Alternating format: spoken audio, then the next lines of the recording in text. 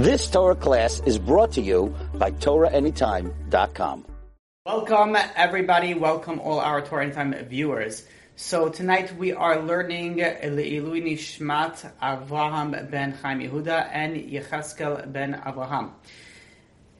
So when we go through life in general, life is very common, has its ups and downs. Now, people have different interpretations on what's the ups and what's the downs called, but what we're going to use the terminology is the downs as life's tests. So we're aware that life is full of tests, and there are many reasons why we have this test, but a big part of it is because this is our tafkid, this is our purpose in being in this world. And many times it could be from a previous reincarnation. So for example, if let's say somebody had temptation in a previous life to eat non-kosher food. So when they come to this world, the time where they are right now, they'll have a stronger temptation for that non-kosher food. And it could be the same thing with, let's say, someone died with a character trait of stinginess, or anger, or modesty issues, or constantly speaking Lashon Hara. So the way that it works is when they come back again, they're going to come back with that same test in order to correct their problem. So many times we have these certain tests that come up in our life. Let's say it's an anger issue. So suddenly someone gets, angry. It's like, oh, this is another of life's tests. But why is God making me so angry? And the answer is that this is your purpose in your life, or at least one of them is that you have to go and overcome it. Now, that being said, we do have the ability to reduce our let's call it the desires, or increase those desires. So let's say somebody has a desire for food. That person's a big foodie, and they have a very hard time with kosher food and non-kosher food, and with proper, hechsharim, and all these different aspects food related. So if a person goes and works on themselves and helps themselves grow in that area, then over time that will reduce those desires. But if somebody indulges in those desires, then they sort of increase their desire for it. And this is very common in the immoral, let's say the desires of immorality, of things that are, either it's tzniut related, or either, from the men's perspective on guarding your eyes, different areas in that specific test is very, very common, that if you don't hold yourself back, then it gets more difficult and more difficult and more difficult and more difficult. However, if you start holding yourself back, initially it's going to be hard, but over time it gets easier and easier. So you have the ability to change your test, so to speak. Now, when people come to this world, so they have, let's say, a list of tests that they have to accomplish, pass, get over, and then they finish their tafkid, they finish their purpose in this world. And in many times, the longevity, the lifespan of a person depends on those tasks. So, a person could go and could have a very small tikkun. And there was a story once with the Arizal. The Arizal was a sandak at a Brit Milah. And right after the circumcision, right after the Brit Milah, the baby died. And the family were crying and wailing at like almost like animals. They were beside themselves.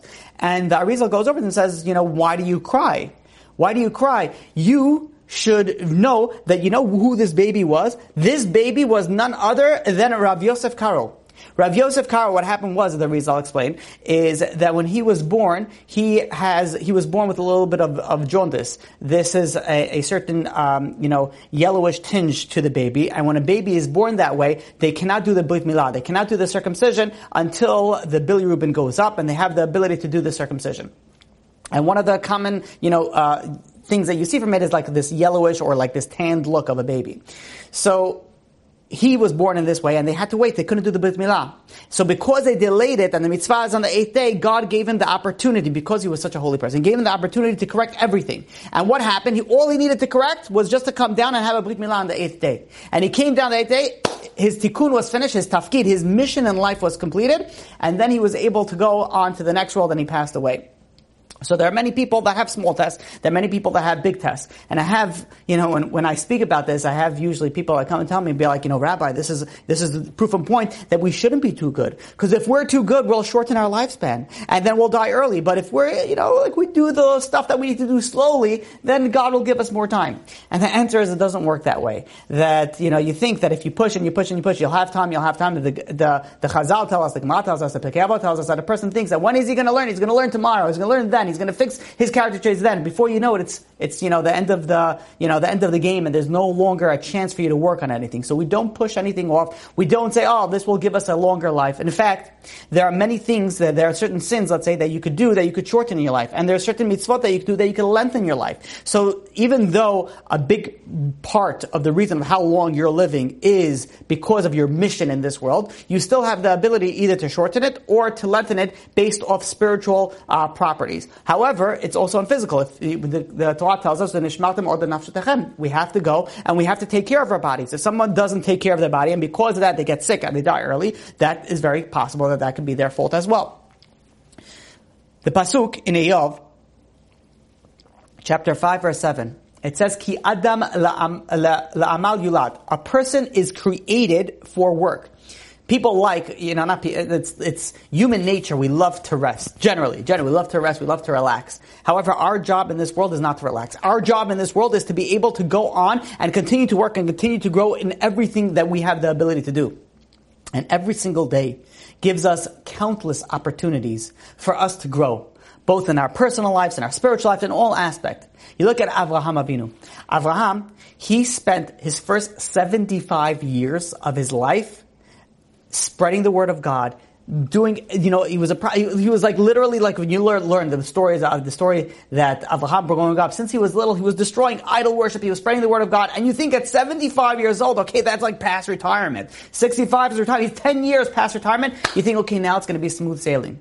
But you know what? Then at 75, that's when his life's tests were actually, beginning. That's when God decided to go and give him those 10 tests. So the question that is asked is, I understand, this is Avraham Avinu, he's 75 years old. He's giving 75 years already of his life to God.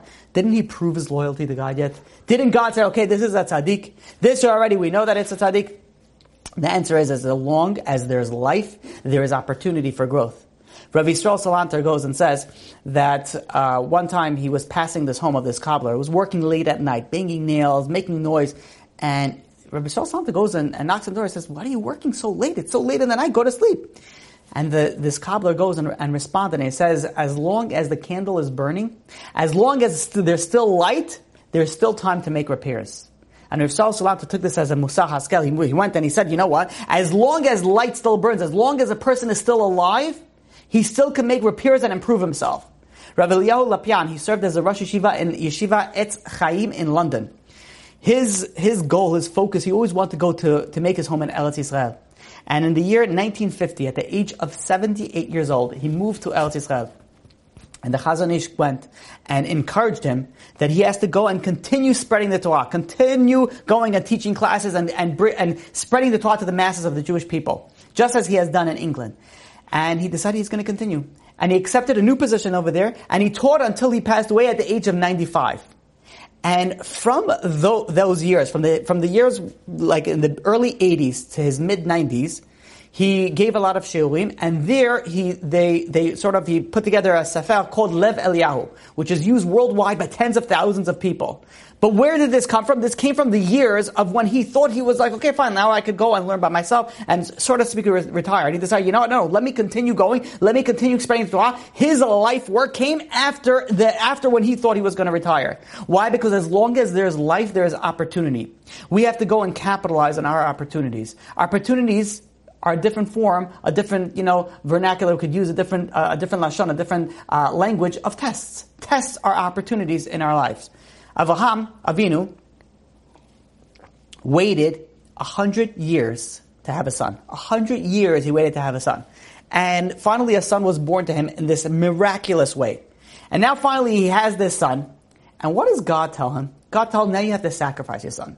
Now, if this is not a test enough, I can't say it's a bigger test, but the part that makes the test so much more difficult is the fact that his focus, his goal in life he was fighting against Avodah Zarah. He was fighting against idolatry. But what particular part of idolatry? The prominent manifestation of this idolatry was to sacrifice humans to this idolatry. This idolatry was known as Molech, where humans would sacrifice other humans for this idolatry. And Avraham Avinu would go and say, this is not what God wants. What are you kidding me? God wants you to sacrifice your children, to sacrifice your family, to sacrifice your friends. This is not worshiping God. Now God tells him, you know what your test is going to be? Your test is going to be that you're going to go and sacrifice your son, meaning that his whole life mission, everything that he worked for in his life for God, is now being tested. We can't even begin to imagine that. We know the end of the story, so it's like, okay, fine, so he passed the test, big deal. But when you think of it, at that point in time, he thought that he would need to go and sacrifice his son to God. And his entire life purpose just went down the drain. You're talking about well over 130 years, about 137 years to be exact. He was 137 years old. He was going to go and give up everything. Imagine after 137 years of Avraham Avinu going and saying, hey, by the way, God doesn't want you to do this. And then he does it, then nobody's going to believe him. Like he's going to be a laughingstock. It's somebody that you can't trust anymore. Yet, Avraham, he did not ask any questions. He did not abandon his faith. He says, you know what, if this is what Judaism is, I want nothing to do with it. No. He woke up early in the morning. He took his son Yitzchak. He saddled his own donkey. He took the slaughtering knife and he went on his way. And this is the tests of life. Life is, Mesilat Yesharim goes and says, all affairs of the world, whether it's good, whether it's bad, it's for a test for a person. And this is what it says in Tehillim chapter 11 verse 5. It says, Hashem tzaddik yivchan. Hashem tests a tzaddik. And you should know something very important, that God does not raise a person up to greatness until he tries and tests him first. You look at Avraham Avinu. Avraham had these 10 big tests, 10 huge tests. Tests that we cannot even comprehend. And he passed them. And you know what the Torah tells us, the Pasuk tells us after he passed his test? The Pasuk in Bereshit, in Genesis, chapter 24 verse 1, it says, V'Hashem berach et Avram bakol. And God blessed Avraham with everything. When did this come? After his test. That's when God went and blessed Avraham. And you look at this, you look at Yitzchak, you look at Yaakov Avinu, they all had these tests and then they got the tremendous amount of success. You look at another famous example is Yosef HaTzadik. Yosef was tested with Eshes Potiphar. He was tested with the wife of Potiphar, and not only that, he was tested and he passed the test, but then he spent 12 years in prison for doing something right. That was also part of his test. And after that, after he passed this test, what happened? He became second to the king for the rest of his life. You see this also in the Shevet Levi, in the tribe of Levi. When the tribe of Levi, they endured in Egypt so much self-sacrifice. The entire Jewish nation, they sort of, for a big part, stopped following the Torah. They started doing Brit Milah. They unfortunately went and worshipped in the Egel, in the golden calf. The Shevet Levim, they continue learning, they continue doing Brit Milah, and they didn't worship the golden calf. And what happened after all these tests? That's when God decided He's going to choose them to serve Him in the Bet HaMikdash. Chazal tell us that the whole success of a person depends upon his passing his test. Now, when we look at a person and we decide this person is successful and this person is not successful, it's not really a good, you can't really use that as a let's say barometer, a measurement of success. Why? Because you don't know what that test of that person was. You have sometimes a person that looks like he's not so, maybe the most religious person, or maybe the not most successful person. But up in heaven, he is going to be one of the highest things. Why? Because he came from a very low level. He had to go and fight so many things. He had so many difficult tests. And he passed all of them. And he went to the highest level that he possibly could have. Then you look at a big tzaddik, a big Talmid Chacham, or a big whatever it is, and yes, he's going to get rewarded. But you know what? He didn't really pass so much of his tests. So who is considered greater? The person who passed. The success is what defines your greatness. In 1921, Rabbi Yisrael Perlau, he was the Stoliner Rebbe.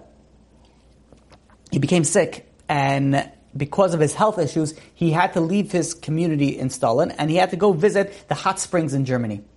And he kept on making these visits until, unfortunately the day came and he returned his soul to his maker and he passed away in Germany. Now the German law back then, they required the postponement of burial. You couldn't go and bury the person right after the person dies. You have to wait a minimum of 48 hours before the person gets buried. The reason for that is that were several incidents where people died, passed away, and they were in the burial, process. They were actually taking the dirt and shoveling on top of the coffin. And all of a sudden the guy wakes out and comes out of the coffin. And this happened numerous times, sort of like a person was dead, medically speaking, back then. And then somehow he came back to life. And the government didn't know what to do with the situation. They decided they're passing a law that from now on you can't bury a person until you wait 48 hours. You have to wait. And once you have that 48 hours and they still didn't wake up, talk about, this is 1921, it wasn't that long ago, and this is unfortunately what they had to utilize to figure out to make sure a person's really dead. After those 48 hours, then you're able to go, and then you're able to go and bury this person. So the Rebbe over here, the Stolen Rebbe, he passed away, and then now the German law was that you have to wait 48 hours. But the halacha is that you're not supposed to delay burial. You're supposed to go to put them into burial immediately, right after a person passes away. That's when you're supposed to go and bury the person. So they didn't know what to do. So they went to the Chaveh Kadisha and say, listen, the halacha, this is the big rabbi. We can't just leave him here for 48 hours. The Chaveh Kadisha went and said, listen, we can't get involved. It's too risky for us. You know what would happen if the Germans catch us and they see that we're going and we're not listening to the law? They're not going to let us, right now we have our own section in the cemetery. We have our own cemeteries even where we bury Jewish people. If we're going to go and start avoiding this law, this could cause tremendous amount of problems for the Jewish community over here. It can go and it could prevent us from burying in the Jewish cemetery. They may make us go and bury in the non-Jewish cemetery. So they said, I'm sorry. With the biggest respect we have to this rabbi, we can't risk that.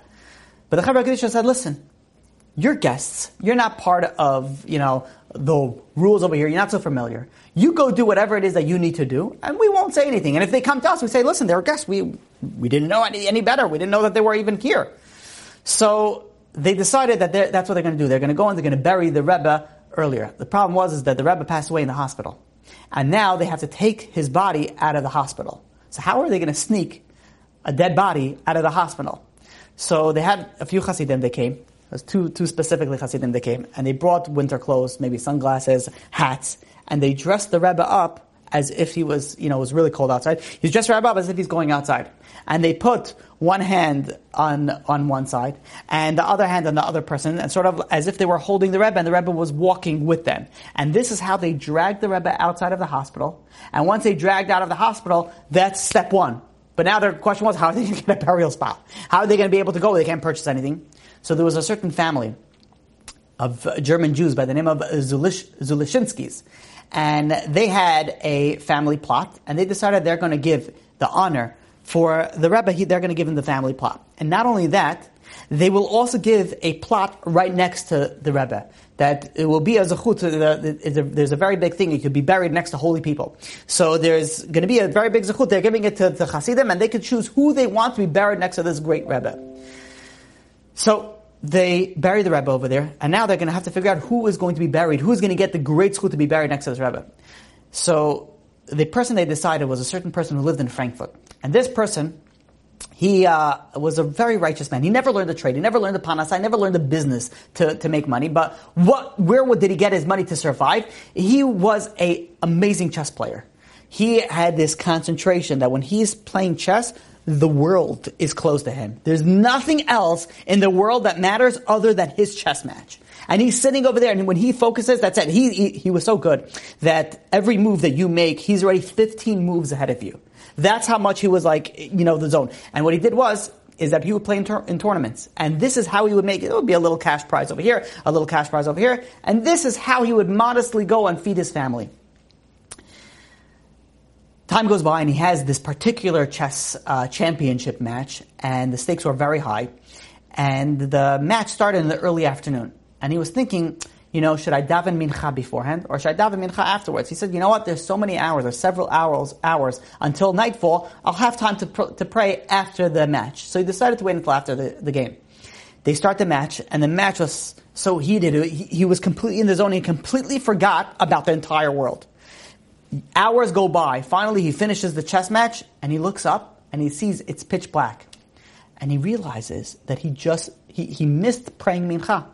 He was so heartbroken that he missed praying mincha in the right time that he started thinking, where's his priorities? This is his panasah, and he's giving up mincha for some money, for a chess match, and he decided he made a vow, he made a neder never to play chess again.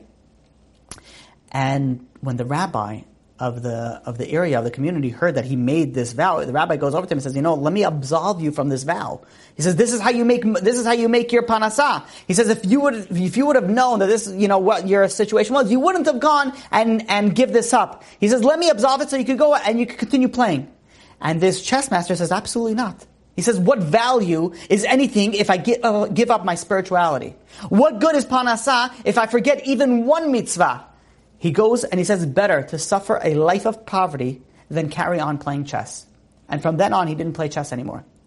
And the Hasidim, they decided that this Chassid, this Jew, this is the one that's going to be buried next to their beloved Rebbe.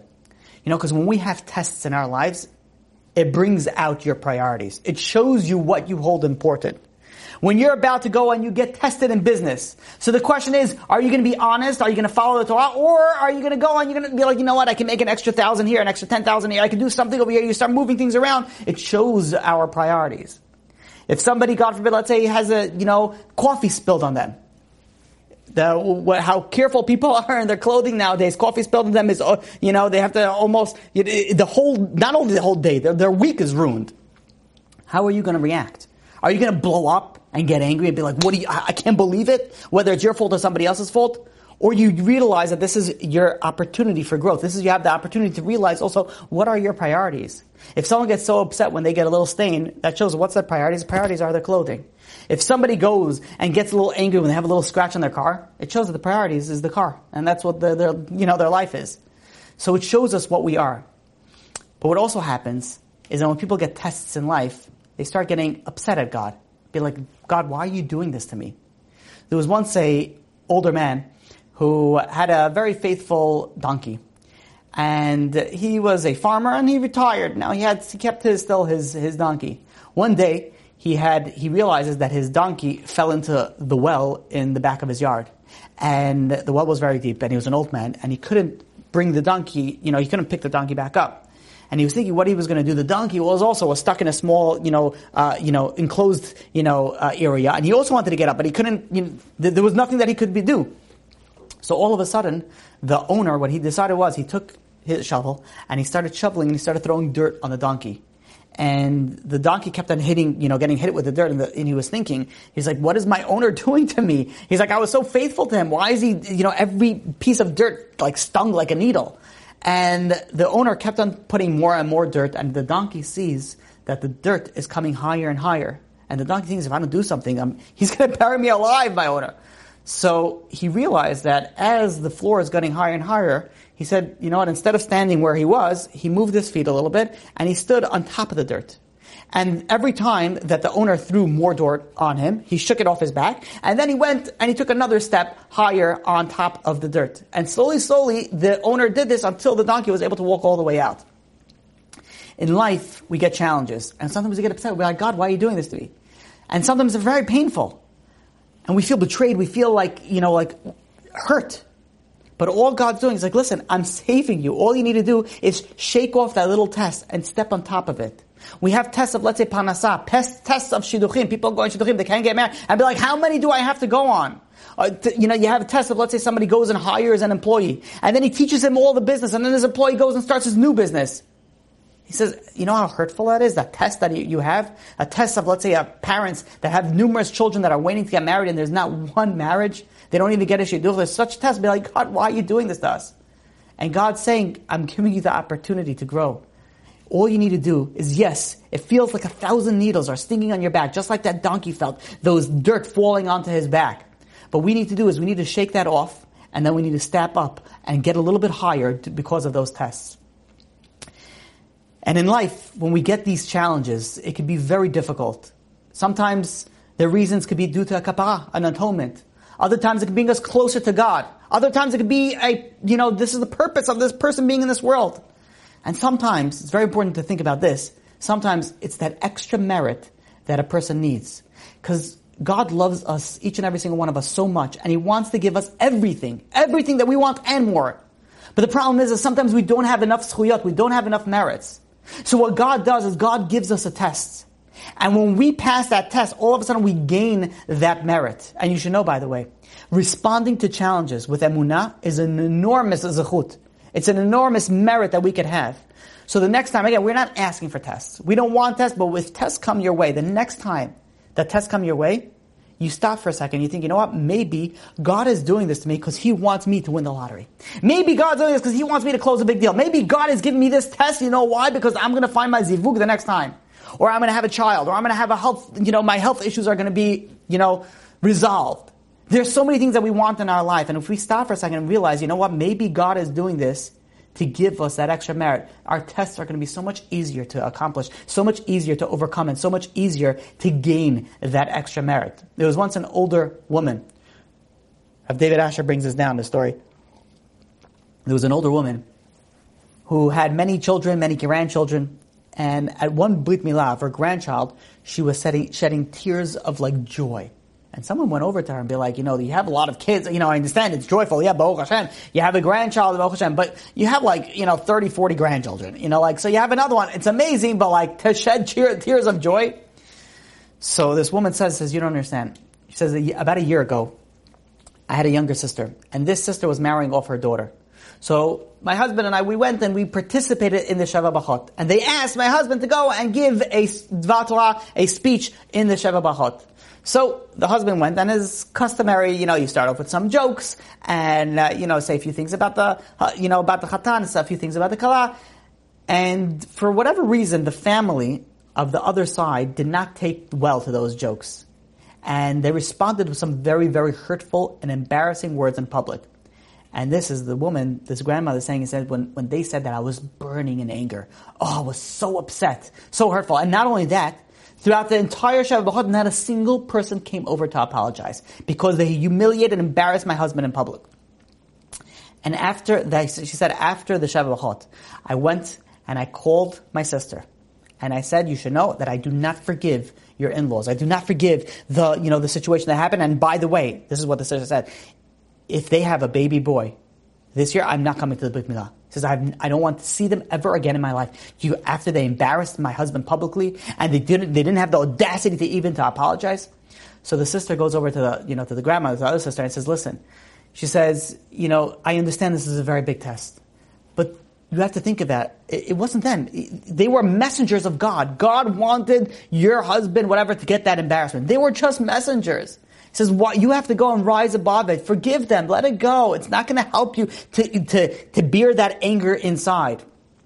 And you never know. This could be a big test for you. And with this test could be a tremendous it could be a tremendous merit that you could get something that you don't have yet. And those words hit her very hard because she had a son that was older and was not yet married. So she decided that, you know what? She's going to work on it and she's going to forgive them. Forgive them fully. And she worked on it for hours. She was concentrating. She was focused. She said, you know what? I'm going to forgive them fully. And she forgave them and she called up her sister and she said, by the way, you should know that if you're, the new couple that are going to have a baby boy, I am going to come to the Brit. And then she goes and she says, it was a year later. And now we're at the Brit Milah of my own grandson. My own grandson who a few weeks after this event happened, my son found his shidduch. And shortly after that, his wife got pregnant, and now I'm sitting at the Brit Milah of my grandchild.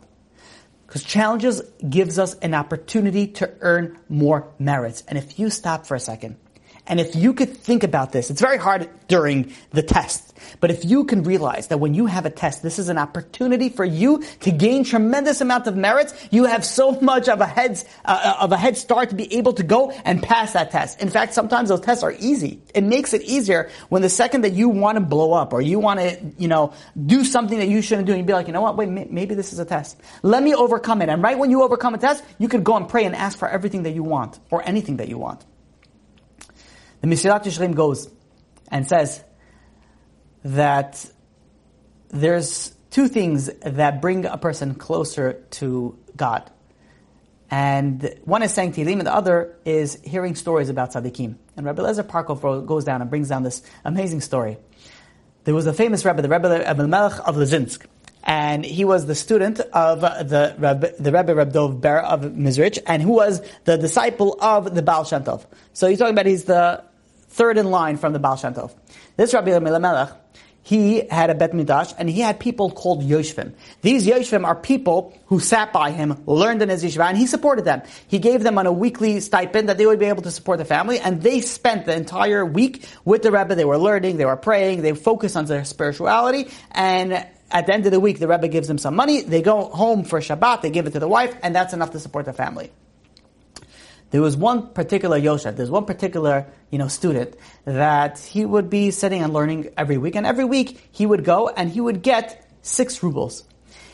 One week, the Rebbe goes out, gives out all the envelopes, and he gets the envelopes, goes home to his wife, hands her the envelope, and she opens up the envelope and she sees there's only 4 rubles.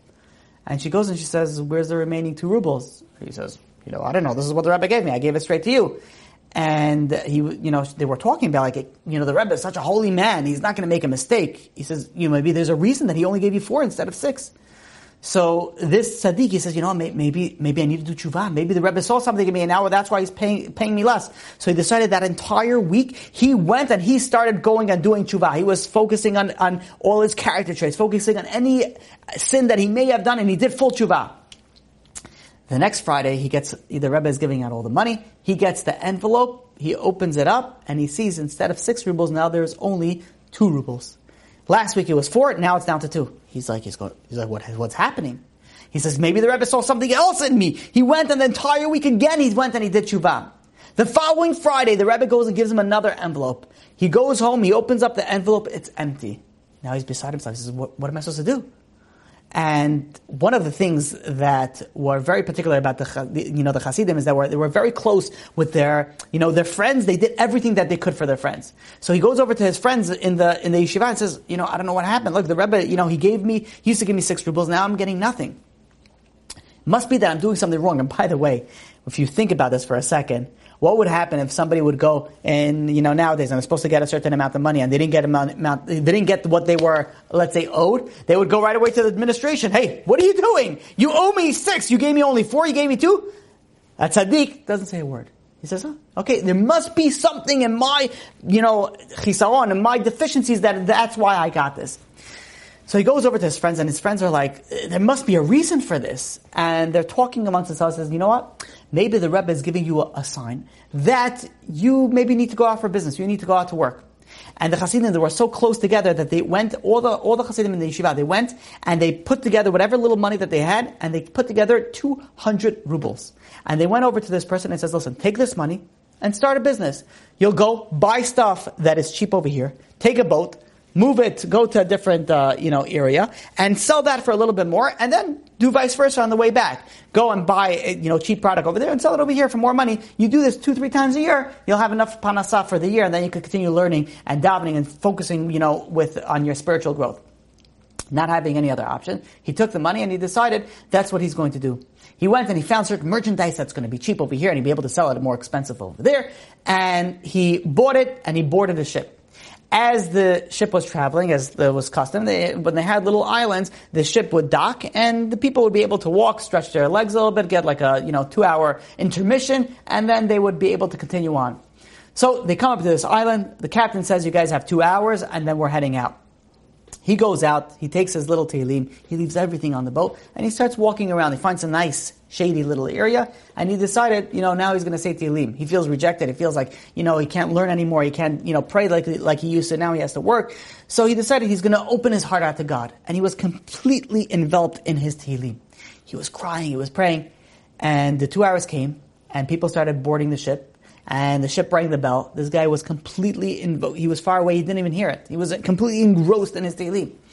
And even one of the people on the boat says, listen, the Jew is no longer here. The captain says, listen, how much could I wait? What can we do? We'll get him on the way back. We have to leave. And they take off.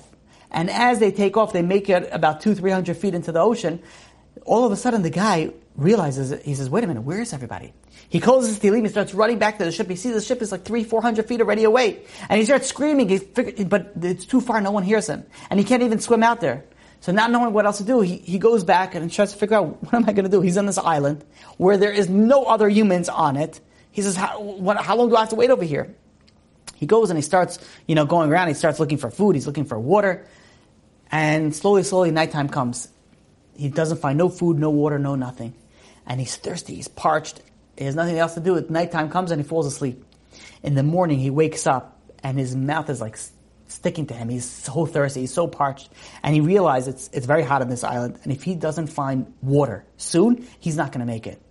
And he's going and he's going up and down. He's running all over the island to find some sort of source of drinking water. And as much as he can't find it. It's getting close towards the end of the day, and he feels like he's going to pass out. He's not going to make it.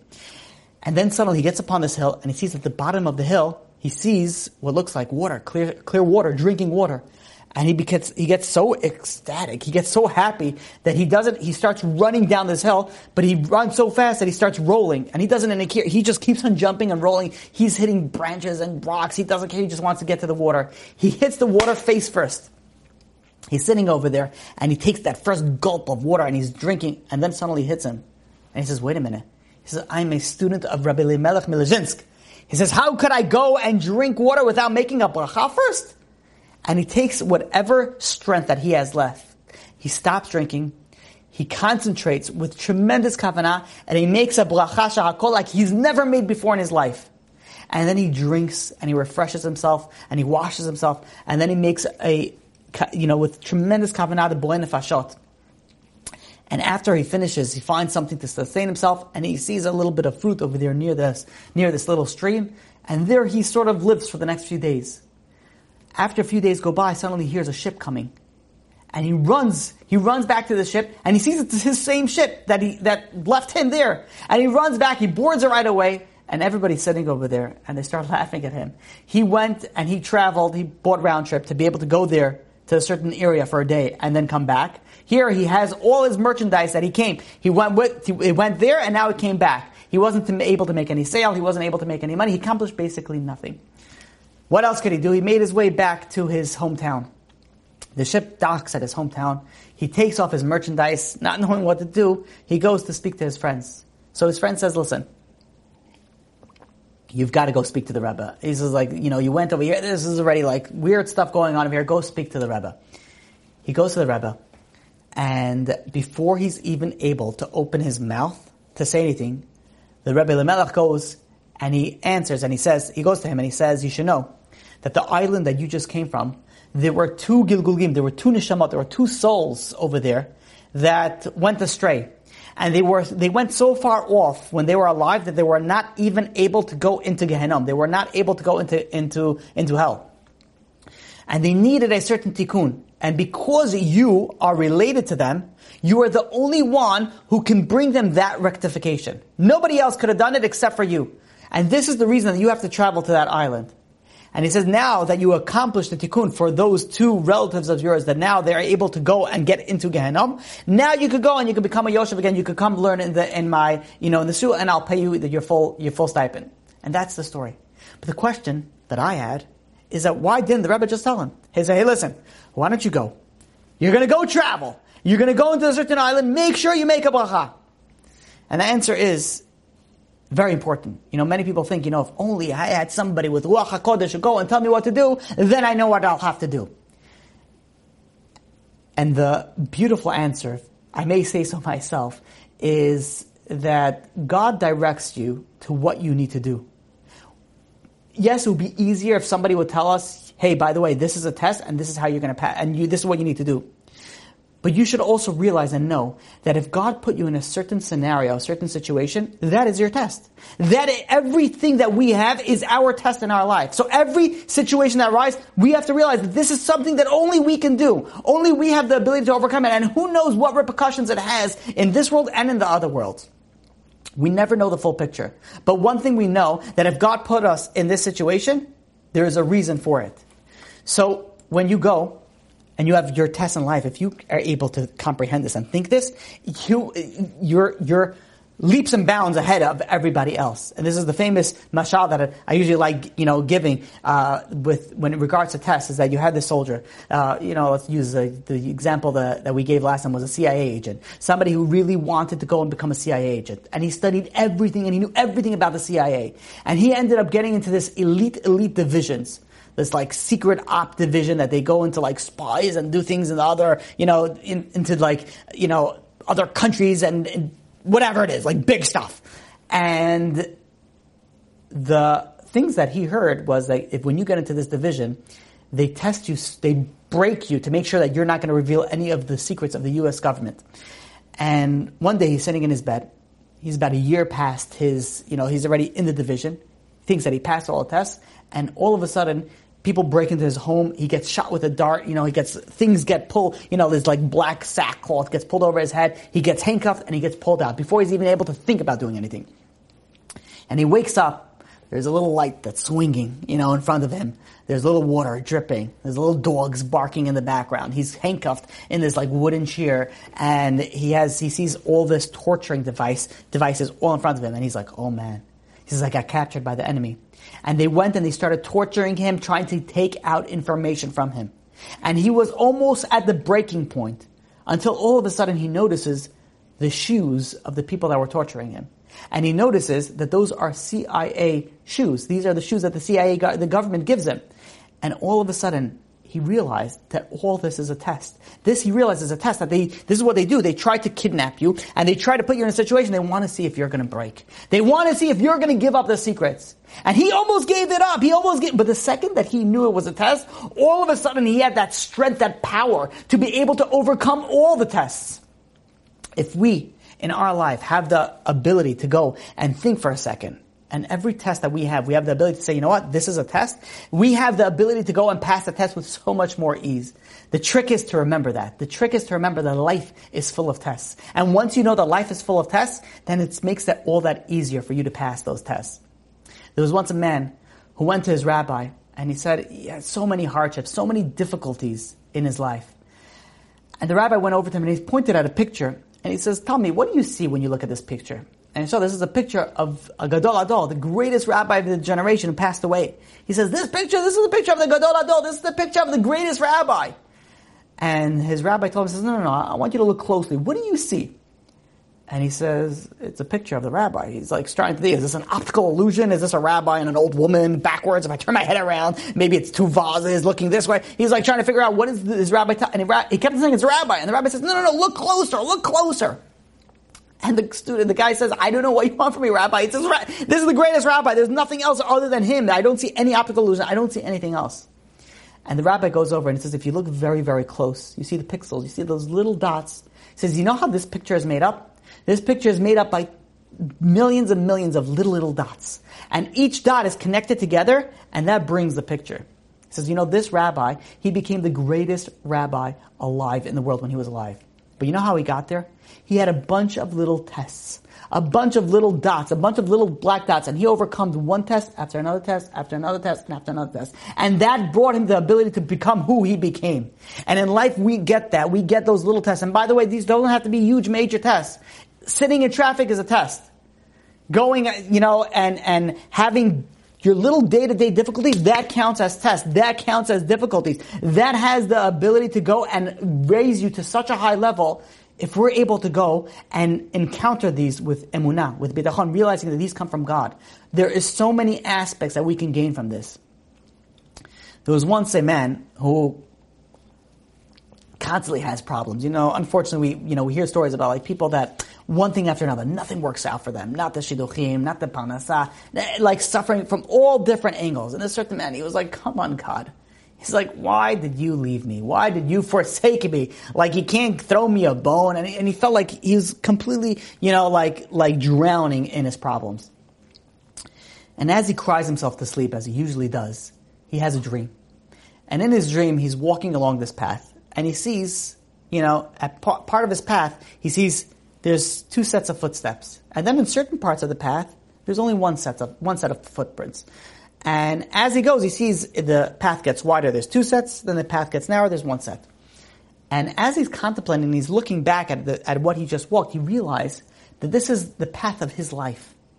And the wide path, that's when things were going good, when things weren't so bad. That he saw two footprints.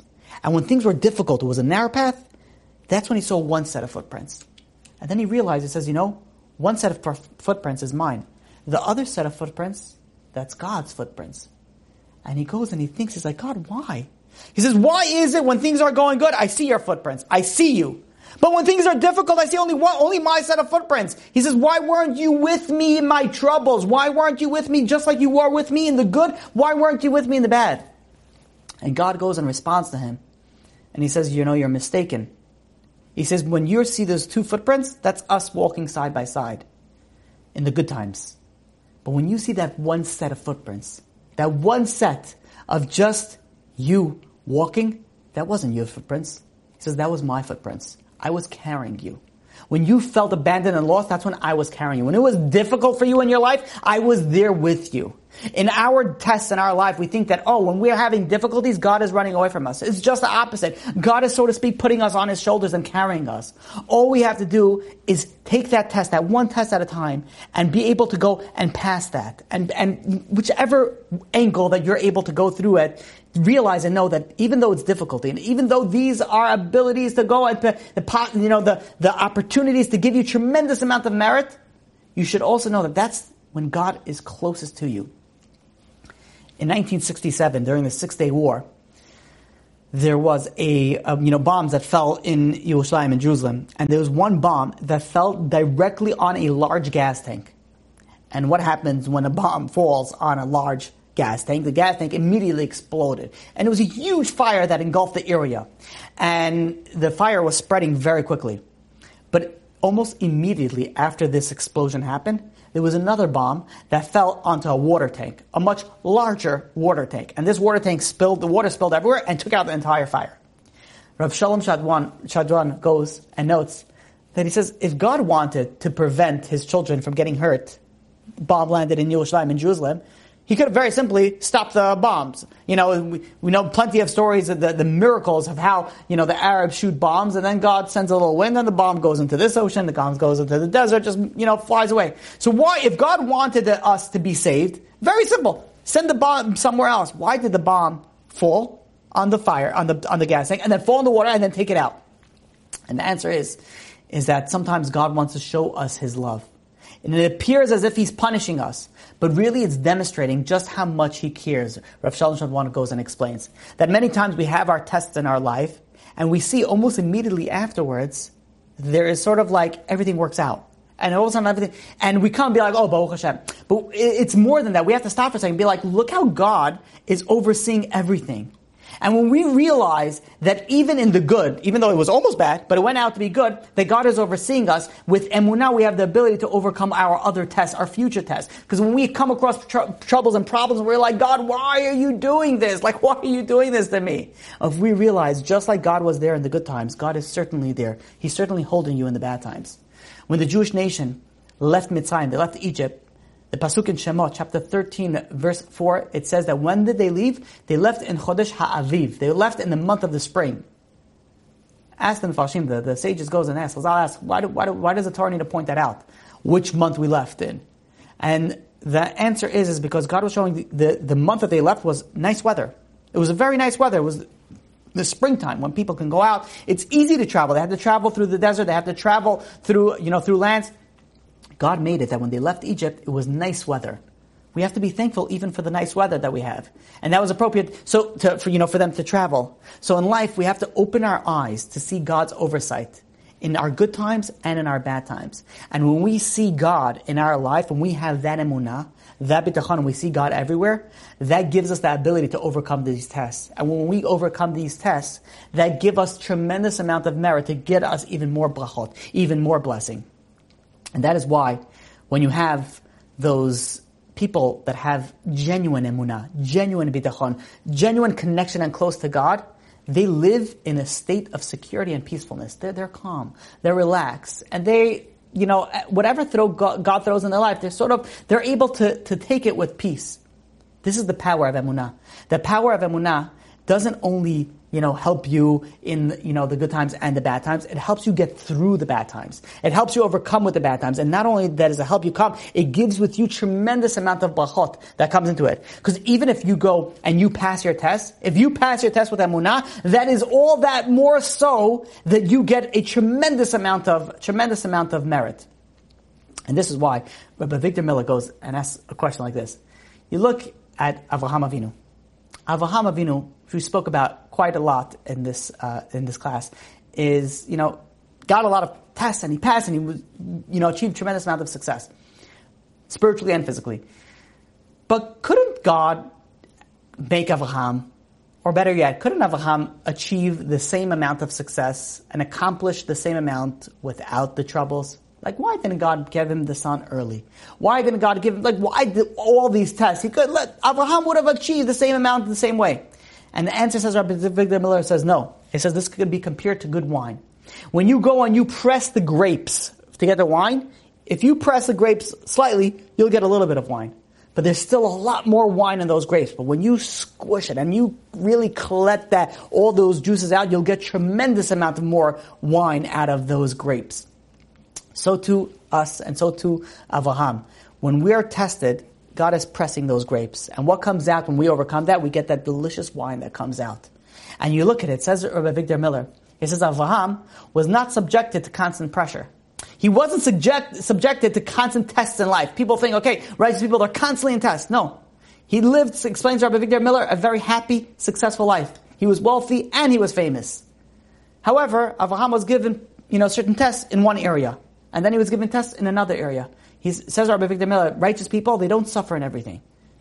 You get areas of where you get tested. Even Rabbi Shimon Bar Yochai, he did not have to suffer all his life. It was only for part of his life. Only part of his life, he had those tests. And with those tests, as he overcome it, he achieved his greatness. Avraham achieved his greatness. After Avraham passed the test, that's when V'Hashem berachat Avraham b'kol. That's when God went and blessed Avraham with everything. Because there's a special blessing when you overcome your tests. And you should know, it doesn't, I want to repeat this again because it's very important. It's not only the big tests. If you didn't want to wake up to minyan and now you wake up, that's a test that you passed. You didn't want to pray and now you're praying, you just passed the test. You're about to drink something and you make a bracha with kavanah, you just passed the test. You are thinking about what you should wear and you decide you're going to dress more modestly, you just passed the test. Even if yesterday you weren't dressing so modestly, but right now you passed it, that's it. You get that merit, you get that reward. The little tests in life can give us so much if we just utilize those opportunities for improvement. If we utilize those opportunities, if we capitalize on those opportunities, you can't even imagine your growth. And even more so, if you utilize those opportunities to grow with emunah, what does it mean to pass the test with emunah? That means is the next time you have a test, be like, this is God sending me this test. He says, God, I know that you love me. I know that you care about me. I know that this is a test, and I'm going to go and I'm going to work with it. You know that this is coming from God, and you overcome it, and you go and you, instead of utilizing that to go to pull you away from God, you utilize it to get you closer to God. It makes the merit that you get so much. It puts that merit on steroids. It's going to put you on a whole nother level. We'll finish off with one final thought, and that is that you look at Avraham Avinu. He went and he was constantly speaking about the greatness of God throughout the entire world. Whoever would listen, that's what he went. And that's what his focus in life was, to spread the name of one God. And he brought tens of thousands of people closer to God. But what happened of these people? Nothing remains. What happened with them? There's nothing that remains, of these people. So what? It seems that it went for nothing. The Gemara in Tanit, page 7a, goes and says, "Mitalmidai, from my students, I learned the most." This will give another little point to this. In Pasuk in Tehillim, chapter 116, verse 10, it says, "Ha'emanti ki adaber." I had emunah because I spoke about it. The more that we speak about emunah, the more that you learn about emunah, it goes inside of you. Even though you're not going to always pass your test. You're going to fall, and you're going to realize, I didn't understand. I worked so much on emunah. I worked so hard. You should realize and you should know that the emunah goes and it seeps inside of you. Rabbi Chaskel Levitzin goes and says that he spent his life teaching emunah. And at the age of 86, a great rabbi at the age of 86, you know what he said? He said, I've spoken so much about emunah, and I'm not young. Yet even now, if I go without talking about it, and without learning about it, without giving myself hizuk, it only automatically becomes harder to have. This is why we focus, now our focus is on emunah. We're going to, B'ezrat Hashem, the series is going to continue and expand for another short while, because it's so important to constantly learn and constantly review and constantly implement on your emunah. Even if you fail in life, people think, okay, I failed, I didn't have emunah. I speak about so much emunah to other people, and then I had some hardship, and now I couldn't pass this test and be like, okay, what's it all worth? You should know that no, you should keep on learning and keep on studying it and keep on growing in it, because it's a constant thing that you have to work on. And when you constantly work on this, everything in life becomes easier, especially the tests in your life. And when we are able to go and overcome our tests, we'll see our brachot, we'll see our blessings, both in this world and especially in the next world. And with that, we'll open it up to any questions. You could post your questions on the chat box, or you could unmute yourself. Or you don't have any questions, which can also very well be. Give it another 20 seconds and then we'll close it off.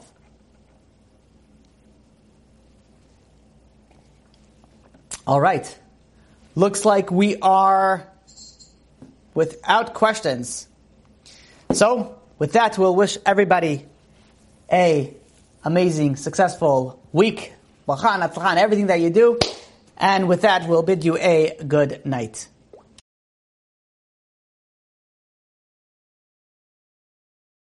You've just experienced another Torah class brought to you by TorahAnytime.com.